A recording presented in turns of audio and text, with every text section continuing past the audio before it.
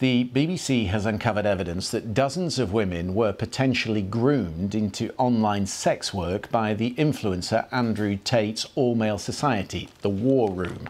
The documentary team has spoken to whistleblowers and alleged victims. They were given exclusive access to 12,000 pages of encrypted messages which reveal the instructions given to War Room members to make women gradually submit to their control. With me in the studio, Matt Shea, the reporter, and the director, Jamie Tarson. Right, there's a lot to get into here. So you've investigated, Matt, this all-male society. What did you discover? So most people know Andrew Tate for his online content, which has been called misogynistic. But what most people don't know is that he also runs this secretive all-male society, the War Room, which he says is a kind of self-help society that helps you become a better man.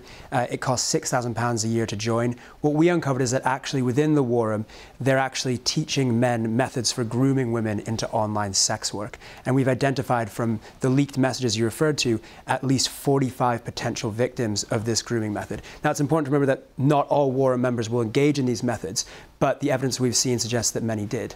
OK, so you have a whistleblower who we hear from in this documentary, Eli, who points the finger at the man he thinks is driving the project. His name is Miles Sonkin. He's known on the chat logs as Iggy Semmelweis.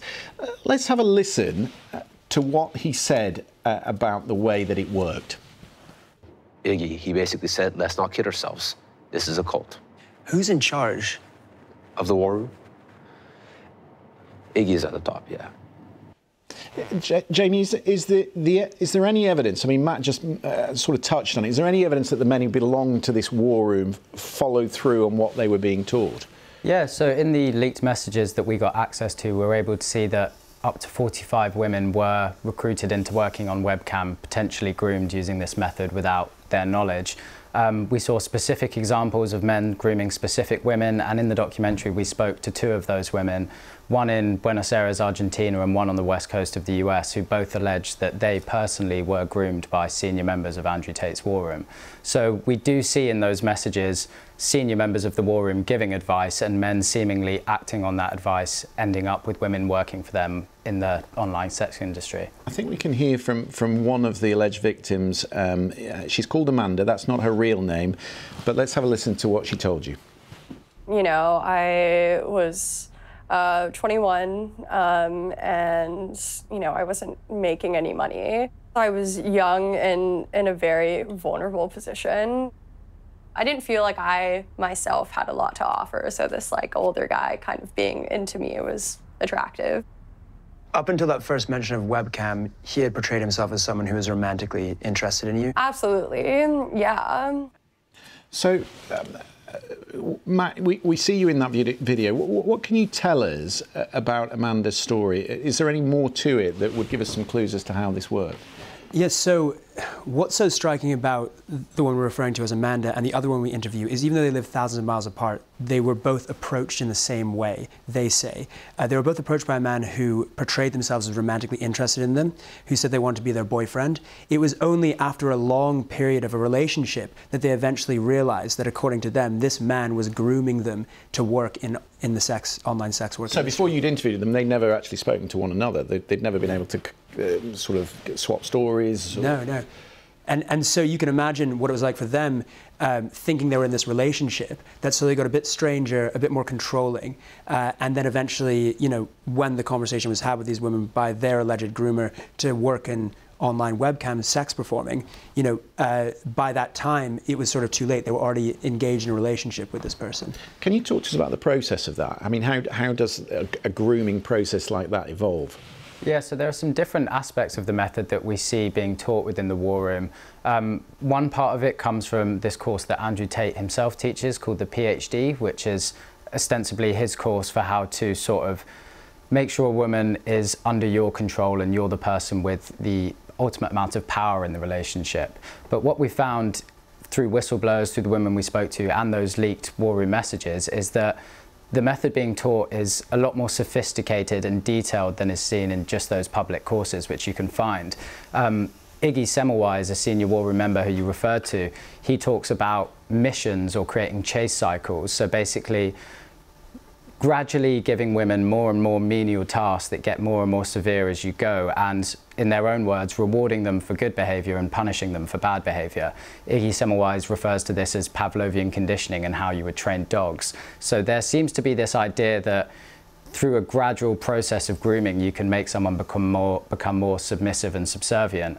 But Iggy also in messages talks about it being important to sort of minimise a woman's support structure. So getting them to leave their family home, leave their town, leave the country even that they might have grown up in, ceasing friendships with old friends and work colleagues.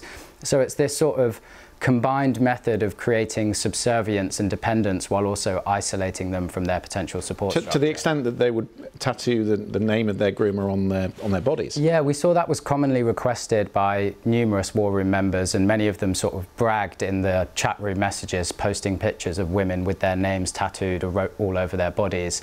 And this is something that Andrew Tate himself has encouraged in his own videos. He says that, you know, getting a woman to fall in love with you is just the first 10%, getting a woman to tattoo your name on their body is the other 90%. So you can see how far that level of control goes, or what they're trying to achieve anyway. What about their control over the war room and who they attracted to it and how they sought out potential members?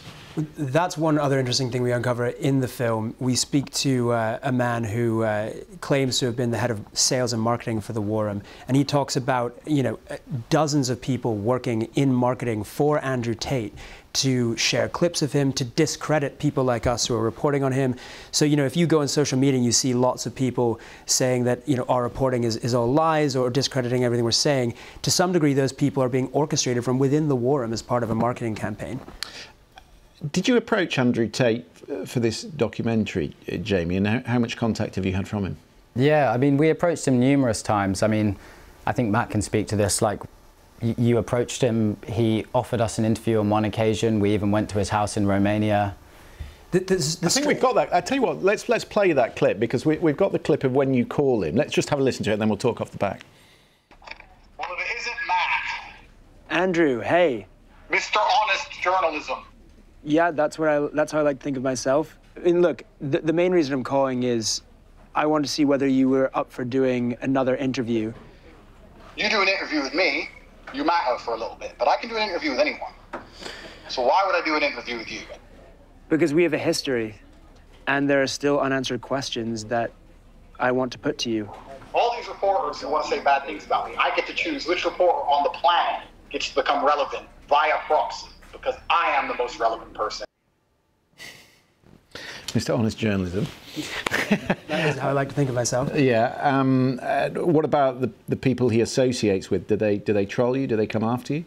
Yeah, so this is, again, one of the orchestrated campaigns run from within the war room. They refer to me as the DNG, which stands for Dork, Nerd, Geek. And I just think that that's, you know, their method of attacking people who are uncovering allegations that could damage them. Okay. Well, it's a really interesting documentary. I mean, just tell us for one last thought that does occur to me. I mean, people will watch this. It's more publicity about him, and there is, of course, this court case going on in Romania. Are you at all concerned, Jamie, that you're giving him too much? That he's hearing from victims their side of events, and that might benefit him in any future trial? I think an important thing to remember with Andrew Tate is that he managed to become an incredibly famous global figure without media coverage. It was his platform on social media that allowed him to become so vocal and popular. And even now he's attracting millions and millions of views just on Twitter, just on Rumble. So from my view, what you need to do as a responsible journalist is provide the context and the truth of allegations around it, and not just allow this figure to use social media to create the narrative himself. Well, it's extraordinary work, boys. Jamie Tarse and Matt Shea, thank you very much for coming in to tell us all about it. And if you want to watch that, it's called Andrew Tate, The Man Who Groomed the World. It is on BBC iPlayer. I thoroughly recommend a watch of that.